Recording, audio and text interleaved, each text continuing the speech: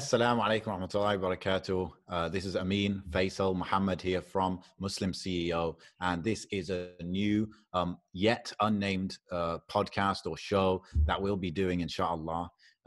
Today, the basic idea is that we're going to be talking about the happenings in the kind of what it's like to be in marketing, being Muslim, stuff like that. But also we're going to kind of flex some of our skills, take on some marketing challenges, which I think will be, entertaining and kind of educational at the same time. So if you're, into a business, like you're running a business, you're starting a business, or you're just kind of interested in this kind of space, then definitely tune in. We'll probably be doing this every 2 weeks or so. So yeah, I'm excited to get this going. It's going to be very unlike the other show that we do. It's much less formal. It's not an interview. It's just three partners. These are three of us who started Muslim CEO, just three of us kind of kicking it and talking about, stuff that really we're kind of interested in anyway, right? So the topic for today, or maybe we should first introduce ourselves a bit. So I'm Amin. Like I said, I'm one of the co-founders of Muslim CEO. My background is pretty much marketing through and through. I've done too many degrees that I would rather not mention them. So now, alhamdulillah, we've been working together in one form or another, probably for 3 and a bit years. So yeah, that's me. Do you want to go next, Muhammad, just because you're next to me? Yep. Assalamu alaikum. So I'm the other way. I'm Muhammad, and I'm the CEO and also a co-founder of Muslim CEO. So I have been involved in the Muslim space for about 15 to 17 years, something like that. So marketing's like a huge passion for me, just like the rest of those guys. And I'm going to point you to Faisal next. So, Assalamu alaikum. So I'm Faisal. I've got a slightly different background to everyone in the sense that I've got maybe 10, 12 years in the corporate world. Initially, law by sort of academics, but then mostly in procurement buying for sort of retailers and stuff.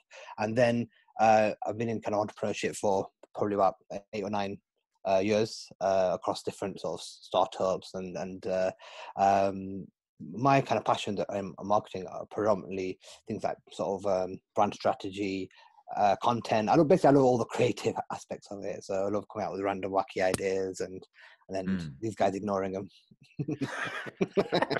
Serial entrepreneur, yeah, that's what you could start stuff and not finish them, basically. Yeah, that's the creative side. That's where you guys come in. I can start them and get them going, and you guys finish it off. Inshallah. So for this episode, we decided to start it off with something that really we're not planning on doing a ton of episodes like this, where it's like we're just talking about a topic. What we hope to do is like these kind of marketing challenges, but we'll mix it up, inshallah. Today, we want to talk about, we're Muslims. We often serve Muslims when it comes to clients, when it comes to our students. They're often Muslims, and they're selling to Muslims, right? So we wanted to cover the topic of the Muslim market, right? So, firstly, let's kick it off with what is the Muslim market?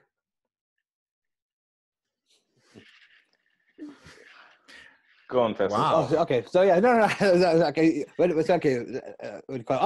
Just interrupt and go. Okay, fine. Okay. We're just being very formal. You got your flipping suit jacket on, bro.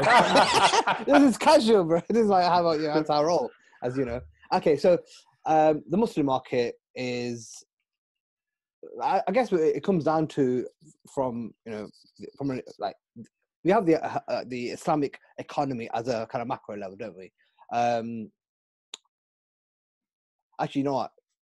Okay, if you guys will go into it, then I'll come. Okay, I wasn't thinking of Islamic economy being like one thing and then Muslim market being another. I just thought it's the same thing. Is it not? Yeah, I think for me, like we've got to remember where we are in the world and what we're talking about, because obviously when we're talking about Muslim market, we're actually talking about it from a Western perspective. Because if you live in a Muslim country, the whole country is Muslim, right? In that sense. So in a way, I think when we talk about Muslim market and a lot of the people that we interact with, we're talking about in the Western world, what are Muslims like when it comes to buying and selling and the market as a whole. And the fact that I think in these countries we're a minority, I think that's kind of changed the game a little bit in that sense, because, in a normal country where it's Muslim, whether it's the UAE or Pakistan or somewhere, you'll see that there's There's a huge consumer group. They all have different habits based upon their demographics.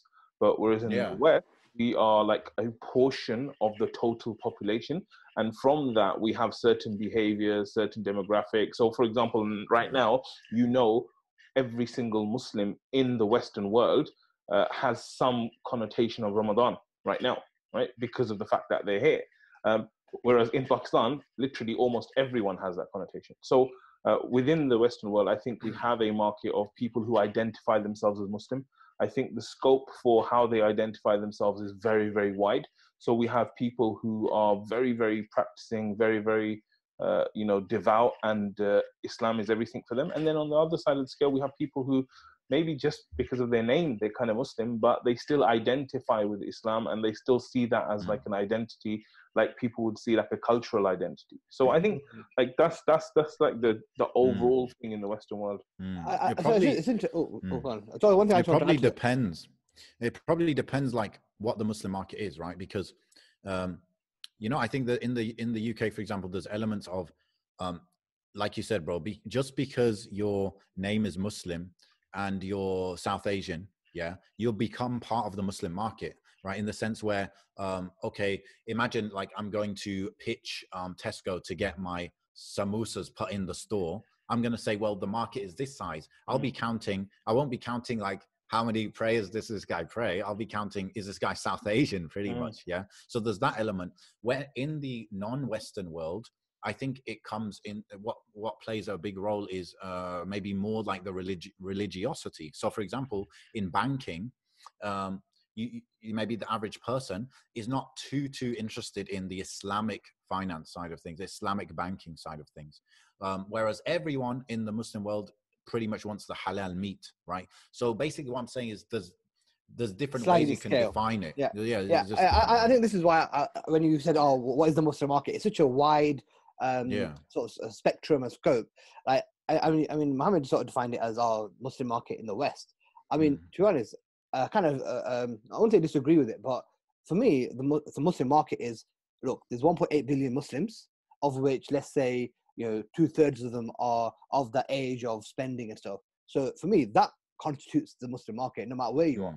Because again, they're going to have obviously it does vary country by country or region by region in terms of their kind of what they can afford and how you serve them, etc. But there's certain global certain products that actually, no matter where you are, they'll benefit from. And it's basically sorry, I cut you off. Go on. That's all right. No, go on. It's basically the population of Muslims in the West plus the population of all the Muslim countries, pretty much. So basically, is actually 1.8 billion? Because I always feel like these numbers are inflated. Like, is there really 1.8 billion Muslims? There's because isn't the total like 8 billion? Obviously, the figures that it always goes from like 1.5, 1.6. But obviously, we have to, population's growing and growing and growing. So the latest reports and figures and stuff that I've read will say kind of 1.8. I think the other thing that's really changed the market, bro, is actually the internet in terms of the access. Because in the old days, we'd be like, okay, there's 1.2 billion Muslims.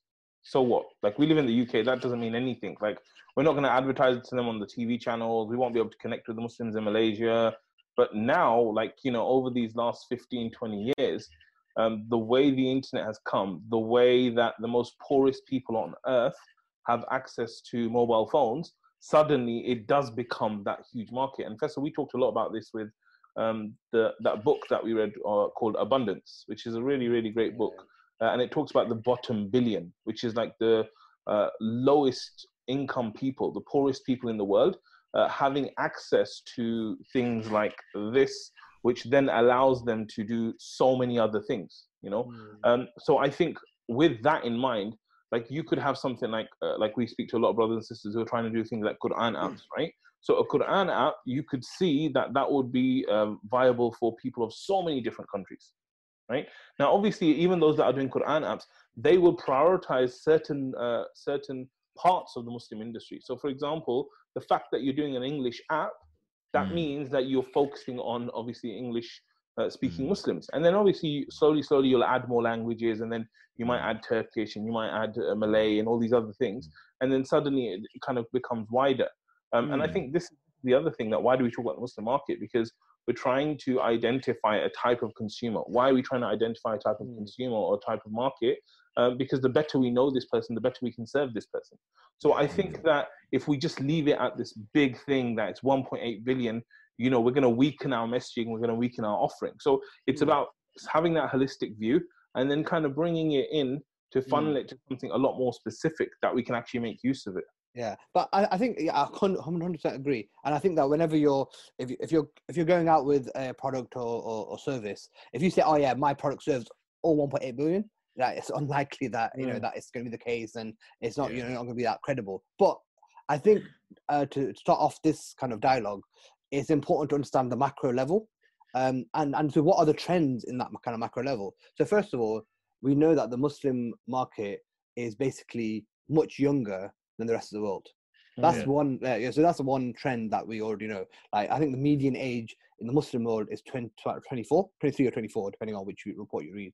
And then in the rest of the world, it's between 28 and 32.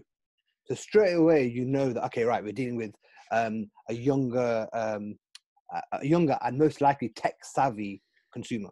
But also, firstly, you know, because I know you've done a lot of research into this, right? And so, like, it's good to bring up all these kind of points that you're saying, because I know there's a few of those big points. But just to make us aware of what that actually means, it means not only do we have a much younger population, but it means like in the Western world, where you have people who are aging, who can't work, who are relying on pensions, and who are of this kind of age, the problems that it brings and sickness and all this kind of stuff. Like the Muslim world is much better off in that sense, you know. Yeah, 100%. Because it means that what's going to happen is that as we get forward, as we go forward in time, that's the Muslim as the Muslim market matures and the Western world kind of declines. You're going to get a point where you see a golden age, bro. Golden age. Exactly. Yeah, that's it. Inshallah. So yeah, so that's kind of the first thing. One of the other thing I found really, really interesting when looking into this is that the figure is like 75% of the kind of Muslims globally actually have English as a first or second language, which for me was really interesting because it's like, you know, sometimes we think, oh yeah, if I want to serve everyone in the world, I need to have this language and this language. I want Arabic to serve. But actually, if that's really the case, and also this is all from Pew and all these kind of big research organizations, that means that from an 80-20 perspective, you can actually focus purely on English to start off with, and you can serve a huge part. And again, just from that kind of model of 80-20, I think it's a good model to apply when you're looking at markets to go into, because even when you look at the top, I think is the top 10 Muslim countries. So I think Malaysia, Indonesia, the subcontinent, and then the North African countries, they account for like 50% of the entire market. Yeah. Well, you know, 50%. It's interesting what you said about language, right? Because what I've found, that whole thing around English, is that it's actually something not only in the Muslim market, but even in the non-Muslim market. And I'll give you an example. Like, I've been married for, I think, like 12 or 13 years now. And my wife is French. So whenever I go to see my in-laws, a lot of my in-laws are non-Muslim. And like, when I first got married, like at that level, no one spoke English. So you imagine, I'm going to France, I'm meeting my in-laws, like no one speaks English. But when I go to France now, like all my nephews, in-laws, my nieces, all the young ones, they all speak English.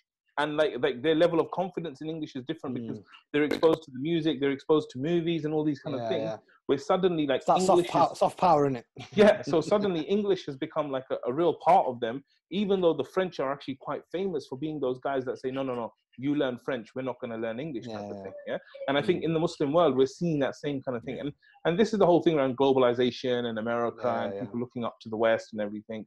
But from a language perspective, it does make it great for Muslim businesses and organizations, with the power of English. 100%. But when it comes to like starting a business or focusing on selling to Muslims, I think there still is a very big divide though, right? Because I was speaking to someone a couple of weeks ago. They have an app, and the app is cheap, right? It's like £6 a month or something, yeah. And even then, it's like selling that to the 100 million Muslims in India, for example, it's not going to be like an attractive price. It's going to seem like way over the top, right? Of course, yeah. So for that reason, a lot of people will neglect those markets, like India, which is huge, like Indonesia, which is huge, right? He was still going down the route, but many people, they just kind of, I think they assume that, you know, our pricing is just going to have to change so much when approaching those markets. This is like an interesting topic because I think back in the days it was definitely the case, but I think things are really, really changing now. And I'll give you an example of what I mean by that. I spoke to this brother recently. He's like spent a lot of time in the UK, but he's living in Bangladesh. And he was telling me that in Bangladesh, there are people who will pay $50 for a course. Okay. Now, for me, that's like amazing. Why is it amazing? Because we know that all the marketing gurus say, if you want to get really cheap likes and really cheap opt-ins and engage, like go to Bangladesh, go to Pakistan, go to these countries. Why? Because advertising is so cheap there that you can increase everything to a next level. And so I was thinking to him that, you know, there's people in the UK who are selling $50 courses and trying to be profitable over it with marketing to the UK. But if you were paying like 1/20th of that price, and then you could target people, it's very powerful. And then I think also the sheer numbers of these countries make it that there is actually a very viable market for these people, but you have to be targeted. So take Pakistan as an example. Yeah, Pakistan has 240 million people. Okay, so let's say 99% of those people are poor or middle class or whatever, and only 1% is the like super rich. Okay, that gives you 2.4 million people. Okay, now from the 2.4 million people, that's like more than the population of Qatar or something. Yeah, exactly. So from those 2.4 the Muslim market in the UK totals 2.4 million. Exactly. So now if you take that 2.4 million of super rich Muslim, and I'm not talking about rich like UK level, I'm talking like exceedingly buy yachts type of rich, right? So that 1% of people, if you then say, well, of those, only 10% are relevant to your market, you know, that's still like 240,000 Muslims who are very, very like ready to buy and like prepared, you know, from that perspective. So then why don't we target those areas? No, because I think it's about offering, right? It's about what you offer. And that's why I'm saying to you that there's a difference between a $50 product and a $10,000 marketing offer. Sure, right? Yeah. So I mean, all of these countries have very rich people, no doubt about that. Yeah. Every country, like Nigeria, India, Bangladesh, they have tons of very rich people. And what they also have as well, what they also have is much more, I would say, pain of, let's say if you're selling something about, you know, getting, you know, making money online or something like that. So they're like, okay, a lot of them might have grown up in poverty or seen that around them, or they want that independence. And obviously the work ethic thing is over there as well, which is much, you know, maybe more so than in the West. So, you know, you know, it is something that's definitely possible. I mean, it might be good to go into a little bit about niches and more specific verticals and stuff, because a lot of people, obviously, this is the foundation level, right? Like people who haven't been into business, who haven't been into marketing, they just see the Muslim market and they think that's it. But there are like verticals, there are more specific niches to kind of go into. And then there's the whole concept of evergreen niches, right? So like for you guys, like what does it mean when we say an evergreen niche or niche? I don't know what that term means, bro. Evergreen, yani, it's always work. It's not a fad. Is that what I mean? Yeah. It just means that it'll always, like you can create products or services within that niche, and it'll always sell basically all year round. It's not seasonal. It's not like, you know, here today, gone tomorrow kind of thing. Okay, so like for example, like Bitcoin wouldn't really be evergreen, right? You know, that kind of thing. Yeah? Like in the non-Muslim niche, right? In the non-Muslim market, marketers usually say that there's three main niches. One is health, which is everything from skincare to weight loss to confidence and everything. Quit smoking and stuff, So that's health. Then there's wealth. So that's like making money and all of those kind of things. And then the third thing, which is huge as well, is relationships, right? So obviously non-Muslims, they have a different kind of context to ours. So theirs could be about dating. What's the relationships market? Dating, so but what else? It could be dating. Within dating. Weddings. And the other thing is within dating, there's like sub niches. So there's things like get your ex back, which is like a huge niche, right? Not that I've looked into anything. That's like a massive niche. That's like a deceptive kind of offering. It's not going to work. Yeah. So you have all of that kind of thing. But then even things like communication can kind of fall into relationships and divorce weddings and as well, marriage. right? That's a big industry. Yeah, marriage. So Yeah. these But are like all these dating apps, isn't it? Yeah. yeah, exactly. So what about Muslims, right? Like I mean, if you look at these, you could say that, you know, it's very, very similar in that sense. So when it comes to like marriage is a huge thing. You've seen people like Muzmatch Single and stuff. Muslim and Muzmatch do extremely well in the market, right? And you can see new people always kind of entering that market as well. In terms of like wealth, so wealth is a huge thing.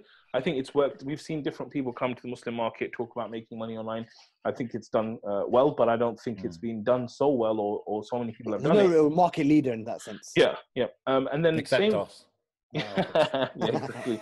And then the same with health. I think health is the same. I think what's different, like, I mean, there are things we joke about as Muslim marketers, right? We talk about how jinn is one of those topics, right? That is like evergreen. Anytime you talk about jinn, people are interested. Anytime you talk about the Dajjal or the end of times, like Muslims are kind of interested. So I think there are kind of markets and stuff that are like that. But I think it also depends on the maturity of Muslims, right? In terms of the Muslim market, because we kind of have this thing where today in the world, one of the biggest industries is info products, right? So selling information, selling consultancy, all this kind of stuff is absolutely huge. But as Muslims, like, do you guys feel that we're at that stage now where we're like the non-Muslims, where we buy information products freely and you can sell courses and advice, or are we still like very behind?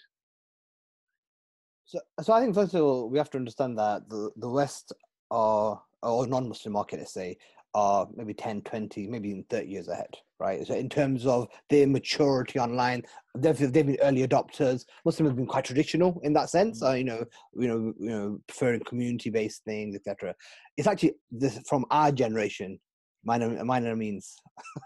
Yeah, from our generation, kind of downwards, is that people are now embracing online, and they basically, as the generation live in the West, we are doing behavioral patterns,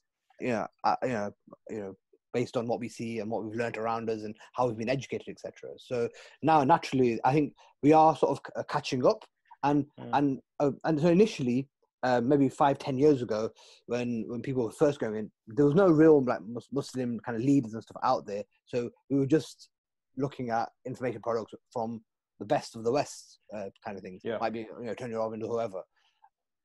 As I think we're seeing with this new generation, we have people are now much more strong in their identity. So people have a stronger identity as Muslims, and they're like, you know what, I want to work with Muslims, or I want to get benefit from Muslims. I think we are seeing, but I think that's a group of people. Obviously, that's not everyone. I think I found one evergreen niche for Muslims, which might not be evergreen for others. That is charities.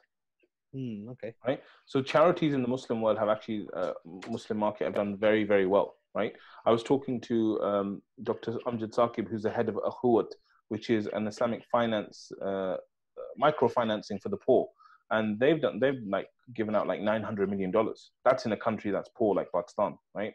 And then you've got the Islamic Reliefs of the world, who are like top charities in the West as well. So I think charities as a whole is like a huge, huge market, and it's one of those markets where we are more advanced because we started like 40-50 years ago, right? Yeah. And when I was talking to one of the brothers, Fazl, who's like head of Crescent Rating, he was saying that he found that the Muslim market wasn't actually served, and people weren't really looking at it from a Muslim consumer perspective. But every single day, the Muslims are increasing in number. We're spending more. We're becoming more comfortable in the West and all this kind of stuff. And I think that as time goes on, different aspects are being developed. So, for example, right now, someone like Akmal Salim is just kind of working on Rizq, which is like an alternative banking solution for Muslims, right? So all these kind of things where like there's space there. And I think this is what I really love about the Muslim market, that I feel that it's not developed. So anything you start will usually take a lot more time traction-wise, but the potential for you becoming a market leader is huge. It's absolutely huge, right? And it's quicker than normal, yeah. Yeah, because right now you can see that there's people when we say in the non-Muslim world, if we said, okay, who is a good personal development guru? Okay, we'll be like, oh yeah, it's Tony Robbins, it's Brian Tracy, it's Jim Rohn, it's like Brendan Bouchard, and you got all these people who come to mind, right? If I said to you, like, in the Muslim world, who's like the man for personal development, apart from Muhammad Arshad, what would you guys say? I'd say Muhammad Arshad as well. Yeah, but who else? Like, yeah, maybe we'd say Sheikh Muhammad Sharif, for example. He's like into that personal development type of thing. But even then, it's not like clear cut, right? So for someone to come in and be very specific and say, look, I do personal development for Muslims, right? And just keep honing that in, like within a year or two, you can see yourself getting to the front. And if you think about it, guys, like for us, like, you know, a lot of our work was behind the scenes before with the agency. We were doing work for clients and all this kind of stuff. It's only in the last year or so that Muslim CEOs kind of come to the front and said, look, this is what we do.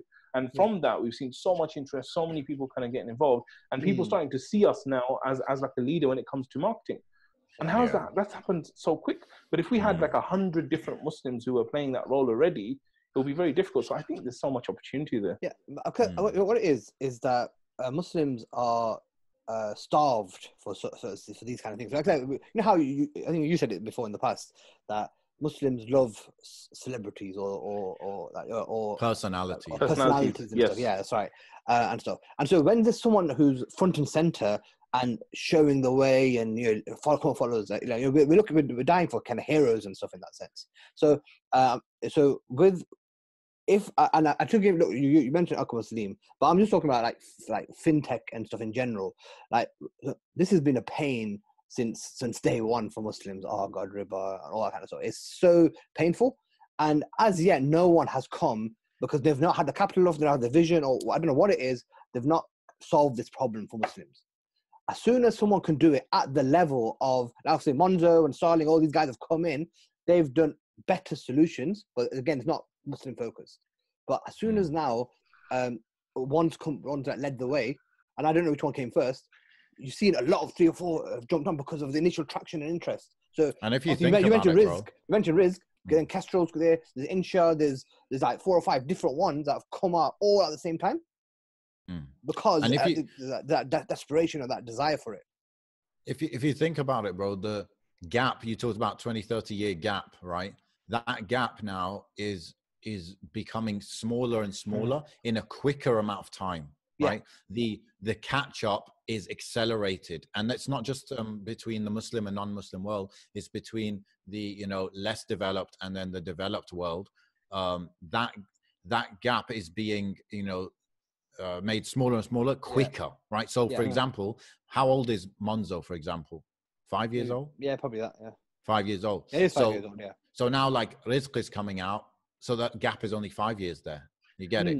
And maybe TransferWise, Revolut, like, these are like 5 years or younger, maybe even. And they have hundreds of millions of capital behind them. So that just shows that in some areas, Muslims will be only a few years behind. And I hope that means, inshallah, that eventually we will actually become the leaders and pioneers in certain areas. I think that's a really good point. I mean, because if you think about when the first charity was started in the UK, and then maybe our next charity was like 80 years later, 100 years later, and that gap really going down. I think like now we have a situation where someone like Akmal, if you take a look at him, like, he has like so much experience in creating brands and all this stuff. So as we have Muslim professionals who are doing real branding, real marketing, doing all these kind of things and being exposed to it, then it's much quicker because they have just as good a chance as anyone else. But one thing I just wanted to say, bro, is really important. Anyone watching this, I think the advice I would give them is to think about Akmal and Akhuwat. What Akmal said when I asked him that question, like, how come no one's come up with the idea? He said, what's been happening is that Muslims have been looking at the current finance industry and been going, okay, this is how they do finance. We'll do a Muslim version of that. But he said, what we're doing is we're wiping the slate clean. We are coming blank canvas. Imagine banking did not exist. How would we do it as Muslims? Okay, so that's like a completely different mindset. It's a paradigm shift in the way that you're thinking, right? Yeah, that's leadership. That's leadership. So one thing I think is really important. Anyone watching this who's interested in the Muslim market, do not fall into the trap that seeing, oh, there's Tony Robbins, yeah. Okay, he does personal development. Let me just add it, inshallah, yeah. So instead of click here, let me just add click here, inshallah, and then suddenly like it's all fine, right? It's not. It's about us actually coming from that paradigm where we are blank canvas. That's the first thing. Second thing I would say is Akhuwat, like these guys, this guy, bro, he made $100 into $900 million in a country like Pakistan, right? And everything he's done, bro, is based on the Sunnah.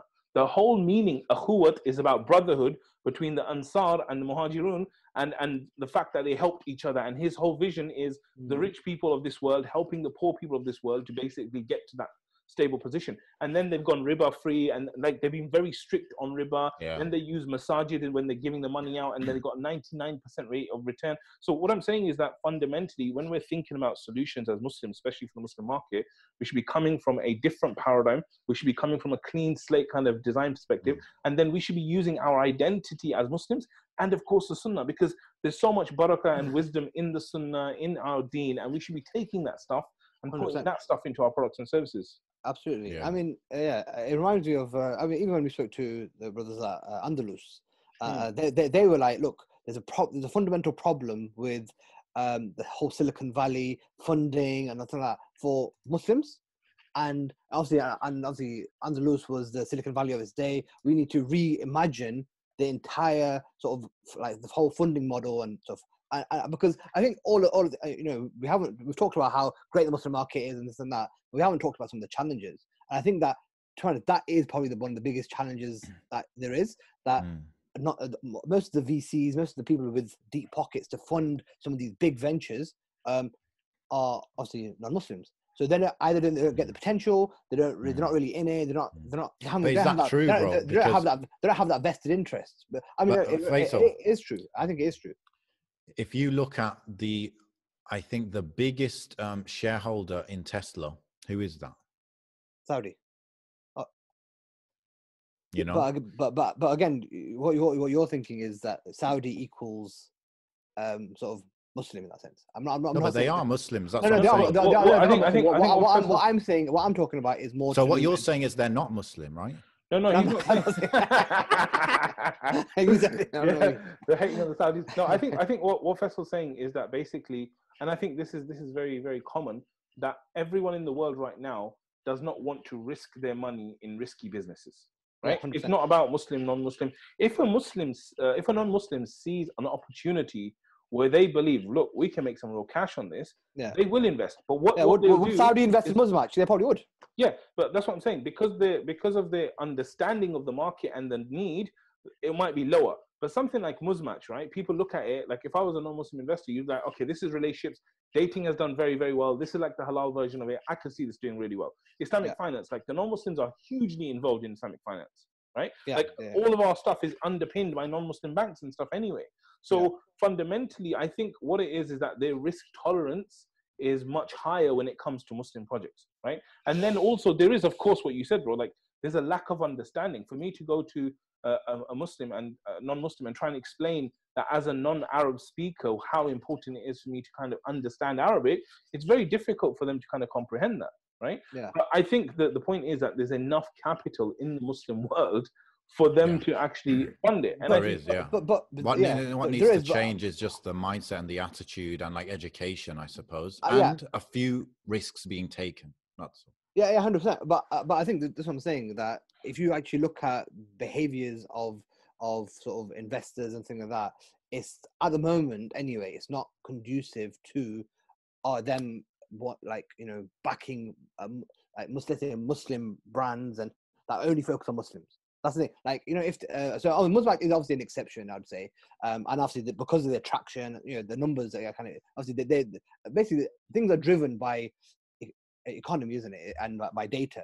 And sometimes I guess something what I'm talking about is like the whole I guess ideology, or where, you know, Muslims investing in Muslim projects because of the grand vision of the economy strengthening long term.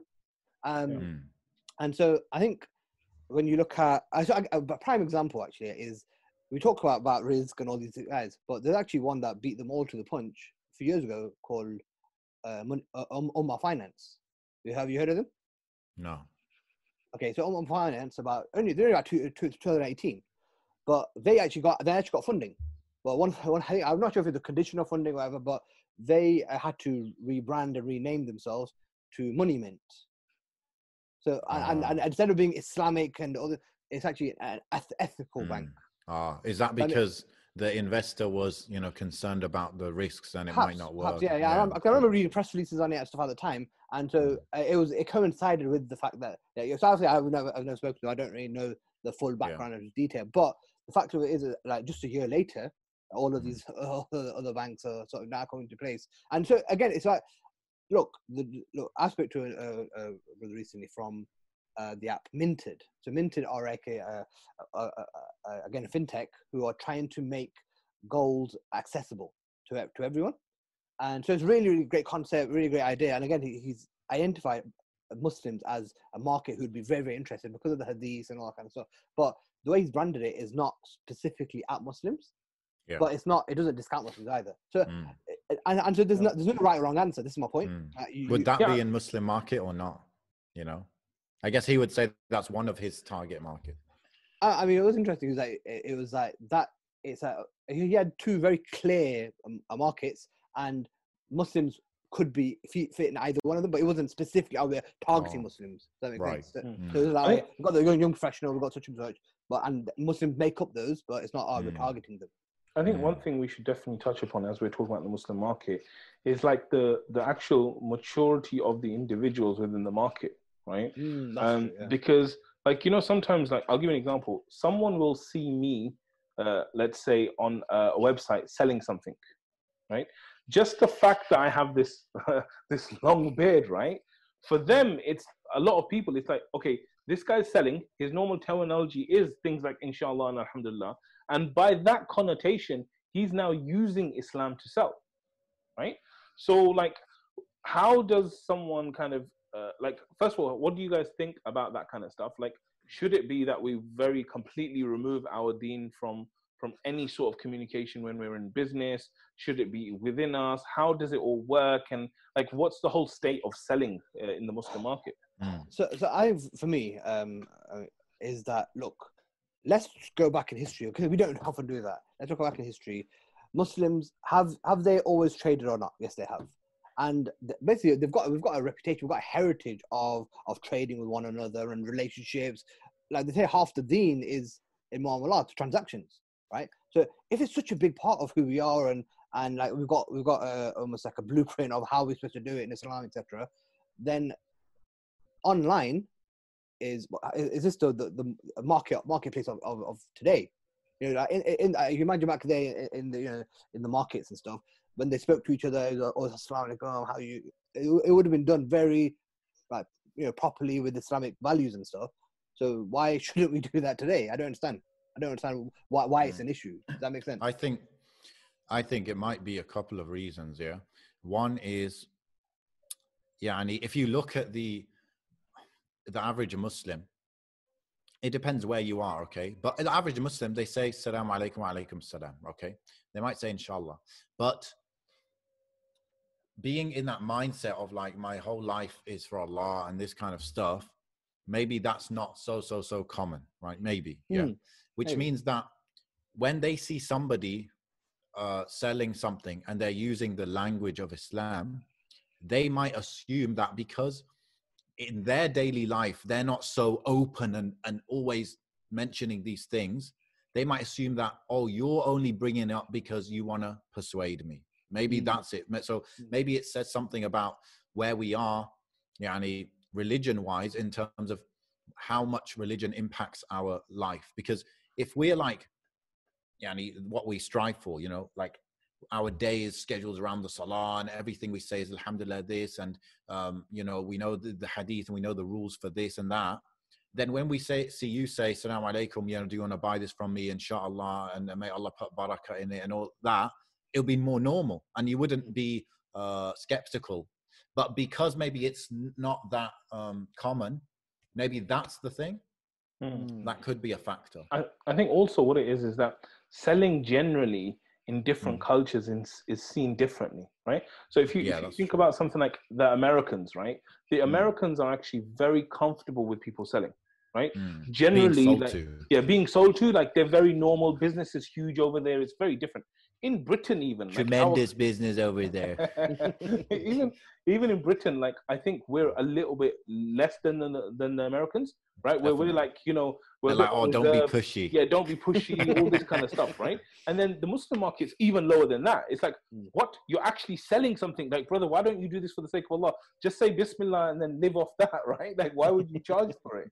So I think there's that whole connotation of, like, I mean, a lot of our culture as well is about giving, right? Alhamdulillah, we're very lucky as Muslims that we have that culture. I remember when my dad had his own shop and the kind of things he was doing, you know, he was always giving people like things for free and this and that. He would just buy stuff and give people stuff. And like, this whole notion of giving stuff for free and having discounts and all this is, I think, a bit of an Asian thing as well. Maybe it's a wider Muslim thing as well.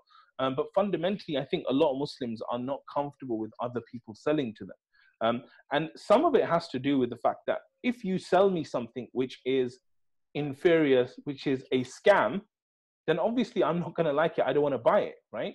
But the point is, like, someone was saying the other day, I think one of the speakers, they were saying that if you truly believe in your product, like, let's say you have a real product that helps Muslims with something, right? Then you have a moral obligation to sell that.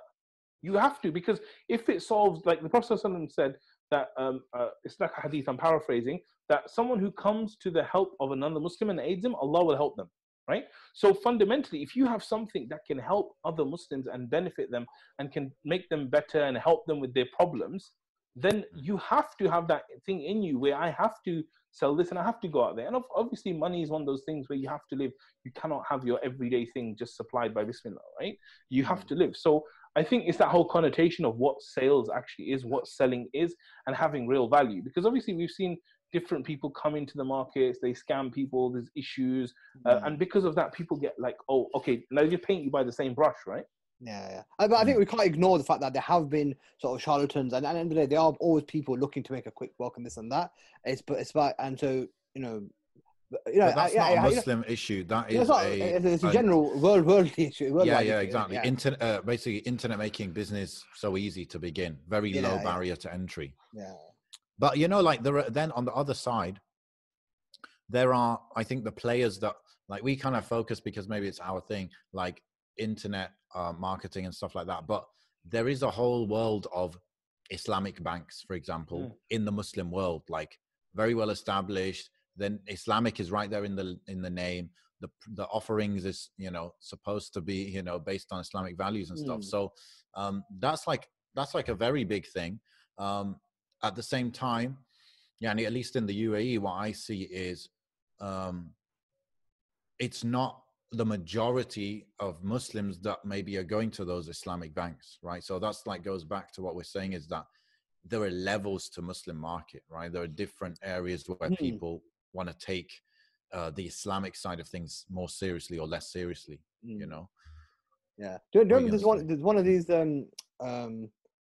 I think when we were doing it for a client, we did like this like research around, again, Muslim demographic and stuff, and we split it into basically the two types. There's the futurists and then the traditionalists. I don't know if you remember that. Yeah. And so you have the futurists basically, and I think we're getting more and more of this new generation are the futurists. So there's basically these guys are sort of Gen Y, Gen Z. They're basically, faith and identity is very big for them. They're more well traveled or globalized than anyone and stuff. And so they're more like looking for Muslim type products. They're more happy with technology but also they're more informed. So I think these guys, because they're more informed, they're like, okay, they might not want to go to an Islamic bank, but because they're not really the right type, and so we want to have a proper Muslim bank or whatever. So those guys are a bit more like that.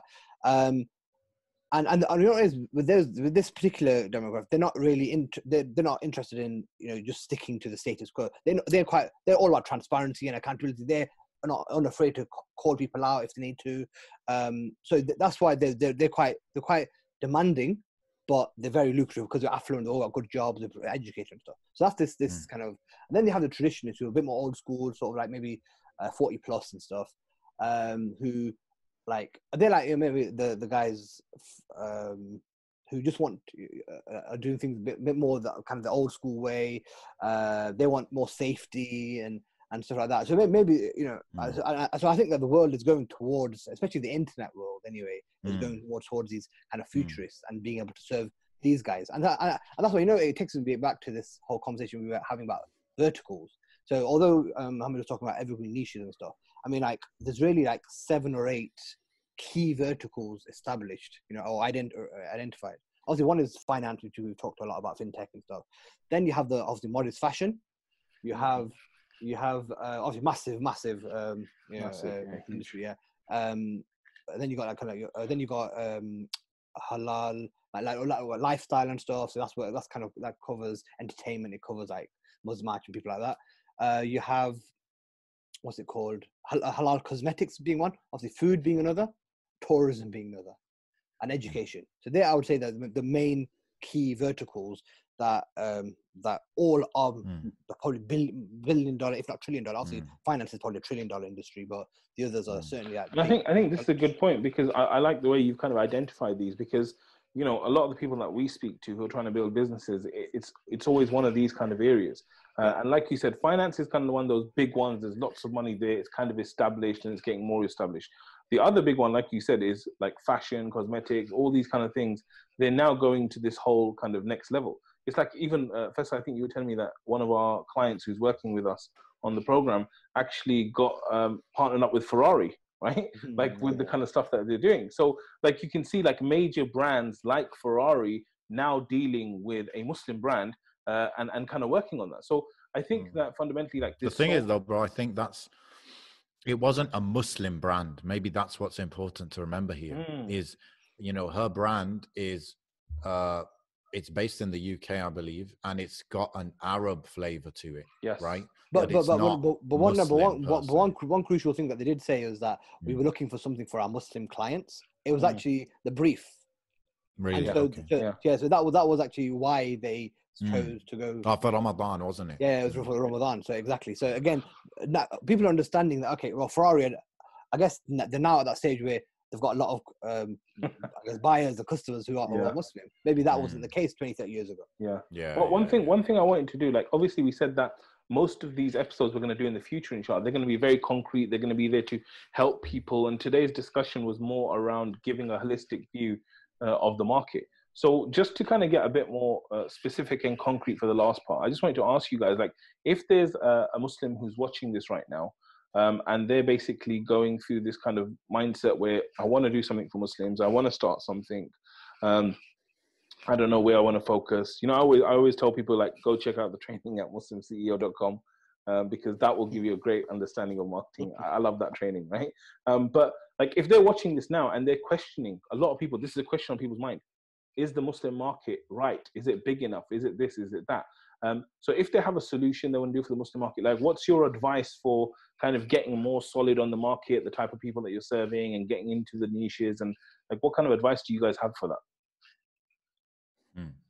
I might be the wrong guy to ask, because I think most of the time I end up trying to, basically I end up in the Muslim market, selling to the Muslim market because I'm Muslim and I love Muslims, not for business reasons. When I think of like obviously this is limited to ideas I've had and opportunities I've had, but usually the bigger opportunities and the lucrative ones, it hasn't necessarily been selling to Muslims. So for that, if you business first, I mean, obviously starting a business is about what you want, right? So I like working with Muslims, right? I'm more comfortable with that. So that's part of it.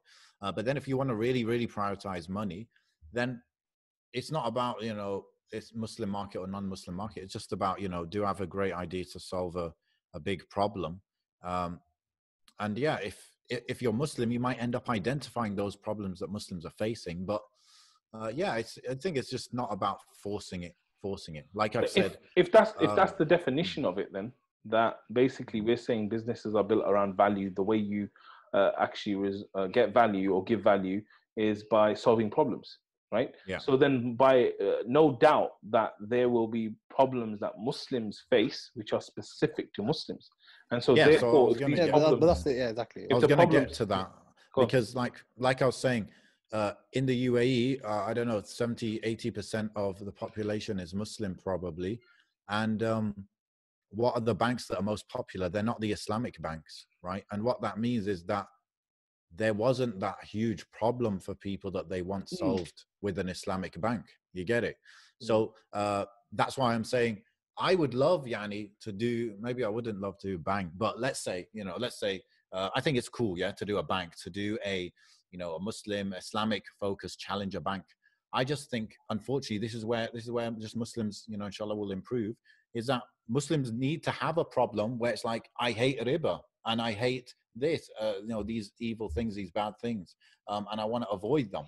But I just feel like in many markets, the number of people who are hungry and dying for a solution to that, it's not always there. I'm not saying it's not there, but it's not always there. But people who are religious, perhaps, and they have the problem, they might do that usual thing where you assume other people have that same problem. So that's why I say I would avoid that kind of thinking where it's like, yeah, everyone's religious, everyone hates the riba and wants to avoid it. Now, unfortunately, it's not always like that. I'd even say it's probably like 20 to 30% of the overall market that probably identifies as religious or super religious and stuff. So, but one thing I just want to add is that, when you look at problems, obviously we also have that thing, isn't it? Like you either have a painkiller or you have a vitamin. And the vitamins that they're nice to have, and painkillers that it's really, I've got a splitting headache, I need something to take it away. And for example, halal food has always done well no matter where you go in any country, because the Quran says I must eat, halal, all that kind of stuff, and you go down that route. What do you call it? It is getting to that stage where people are getting that awareness of things like riba and stuff like that. But you're right. For some reason, and this is the state of the Ummah, as Sophia said, it's not quite there, and maybe inshallah that'll get there. But modest fashion is another reason. So again, we're looking at, even when you're looking at down these verticals, there's certain things that exist because, right, we have to have an alternative. We can't. The normal Western shops aren't selling what we need in our fashion, or we're sending kids to school and they're not learning the Islamic principles and stuff that they need to. So hence, there needs to be an alternative. So I think that's one way of looking at it. The next thing I was going to say was, it's all to do with, is your focus on my problem. Like this problem, I'll give you an example. So so there's people out there who have said, I want to do the Muslim version of Amazon, right? Or I want to do the Muslim version of Netflix or something, right? The thing is that, so with something like Amazon, Muslims, there's nothing I would say haram about what Amazon do. So in terms of the Muslims benefit from it, that kind of stuff. So is there a need for it? Is it a painkiller? It's probably not. It's a vitamin. But as long as you understand that, there's no harm. You can still go ahead and do it. And it's a marketplace for Muslims to sell it to each other. That's great. It's going to be difficult for sure, though. But of course it will be difficult, because you're competing with, obviously, someone as big as that and deep pockets as that and ruthless as that. Jay Bezos. But also, the fact that it's that really painful demand probably isn't there for something like that. But it would be in the other way. Yeah. And I was going to add as well, because I don't want to be like, I don't know if I sounded negative or not, but you know what it is? I was thinking about TransferWise, okay? One of my favorite companies, really good offering and everything. And if you think of TransferWise, people like me who, often have been sending money to different countries and exchanging currencies. We got the idea that it's expensive to send the money. Like, we kind of felt that. But what TransferWise did is they really educated the customer on how much you're really getting ripped off, and that created a pain. Okay. So go on, finish off. Yeah, that created a pain. And when that so through education, they created pain, and then they solved that pain, right? Yeah. So this is an avenue where a Muslim might want to go down, where they're like, okay, did you know that just how alcohol is really bad or whatever, and you must, haram meat is really bad. riba's even worse, or Yeah, whatever is really even worse. But what that just requires is, I think, a lot of financial backing and yeah, a more of a long-term view, where it's like, 100%. look, I'm going to spend 3 years educating this market, and then eventually I'll create the demand myself. Mm. That's And just expensive and it takes time, but there's many companies do that. this is Yeah, exactly what I was going to say to you guys, is that if you look at the other industries, they are maturing. That's why they feel like, oh, there's already a market there. But it wasn't always like this, right? yeah, So if you look at someone like Tony Robbins, for example, why is Tony Robbins like so highly regarded in the non-Muslim world? Why is he ahead of the curve? Because he was the first one to really come to the market and educate them that, look, your life doesn't need to be this way.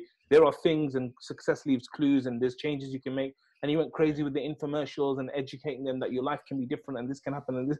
And then because of that, then he became obviously the pioneer in it. And then he created a kind of a whole industry with that, right? Even though personal development has been there since Islam, like, you know, it's all about developing yourselves and stuff. But to bring it to the forefront, he's done that.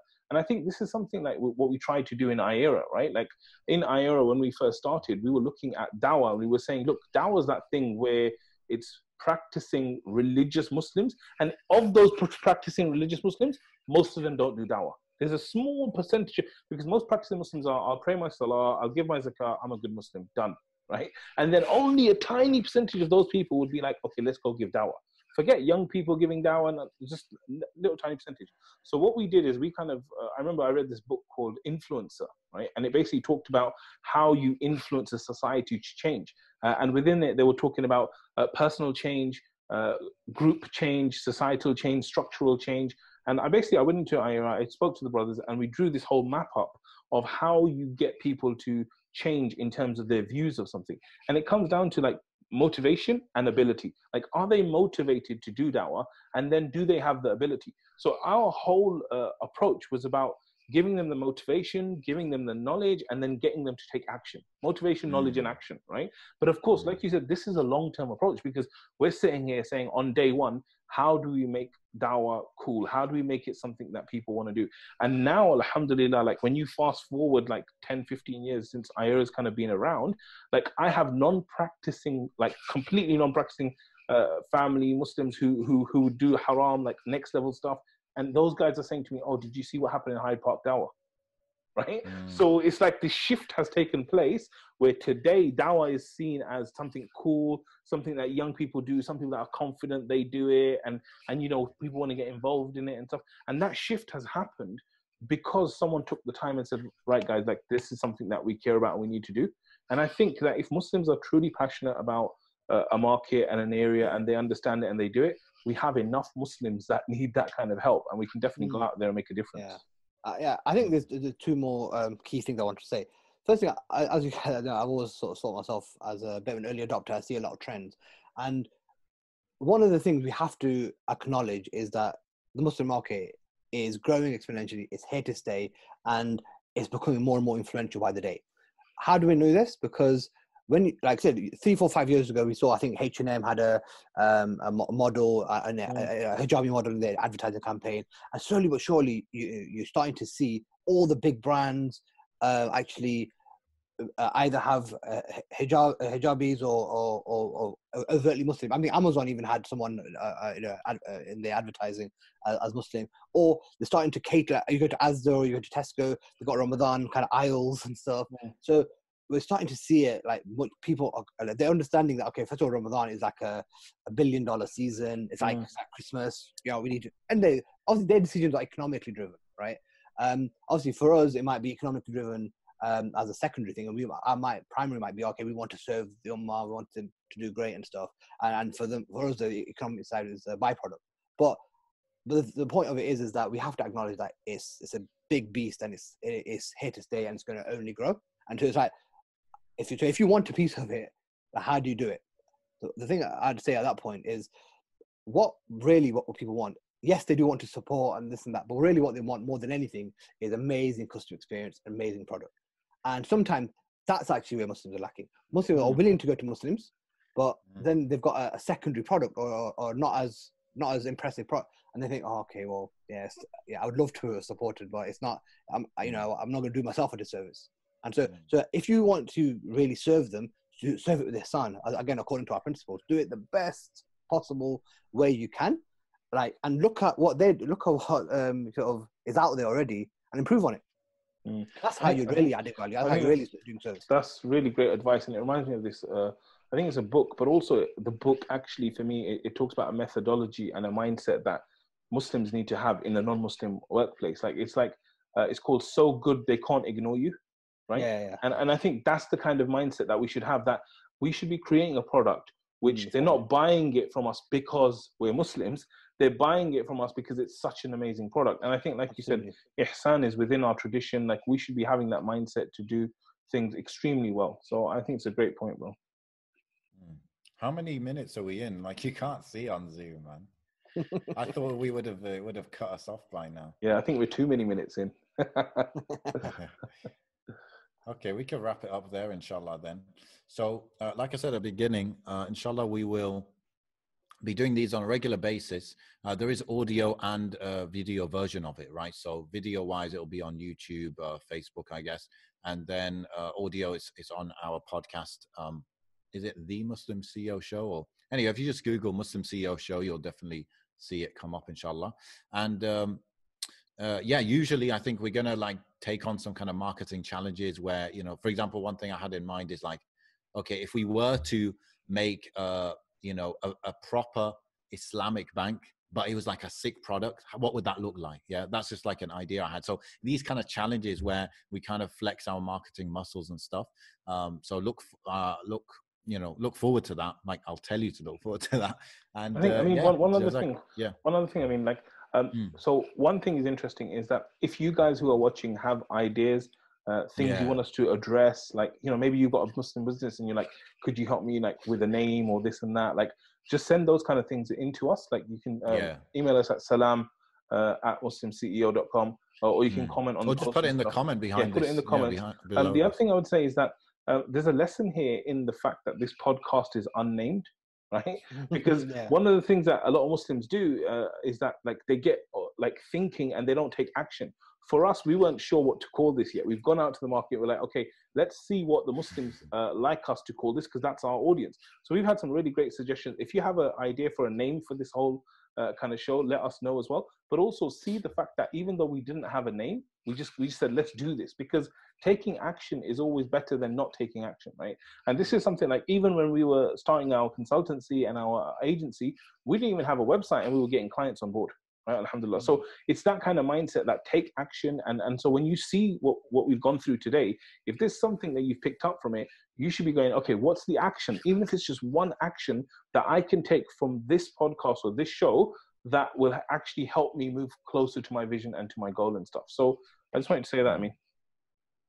You went into teacher/coach mode there. Beautiful. I do that a lot. Okay. Yeah, cool. Subhanakallahumma wa bihamdika ashhadu an la ilaha illa anta astaghfiruka wa atubu ilayk. Assalamu alaikum, everyone. See you next time. Subscribe, like, share, dua, all of that.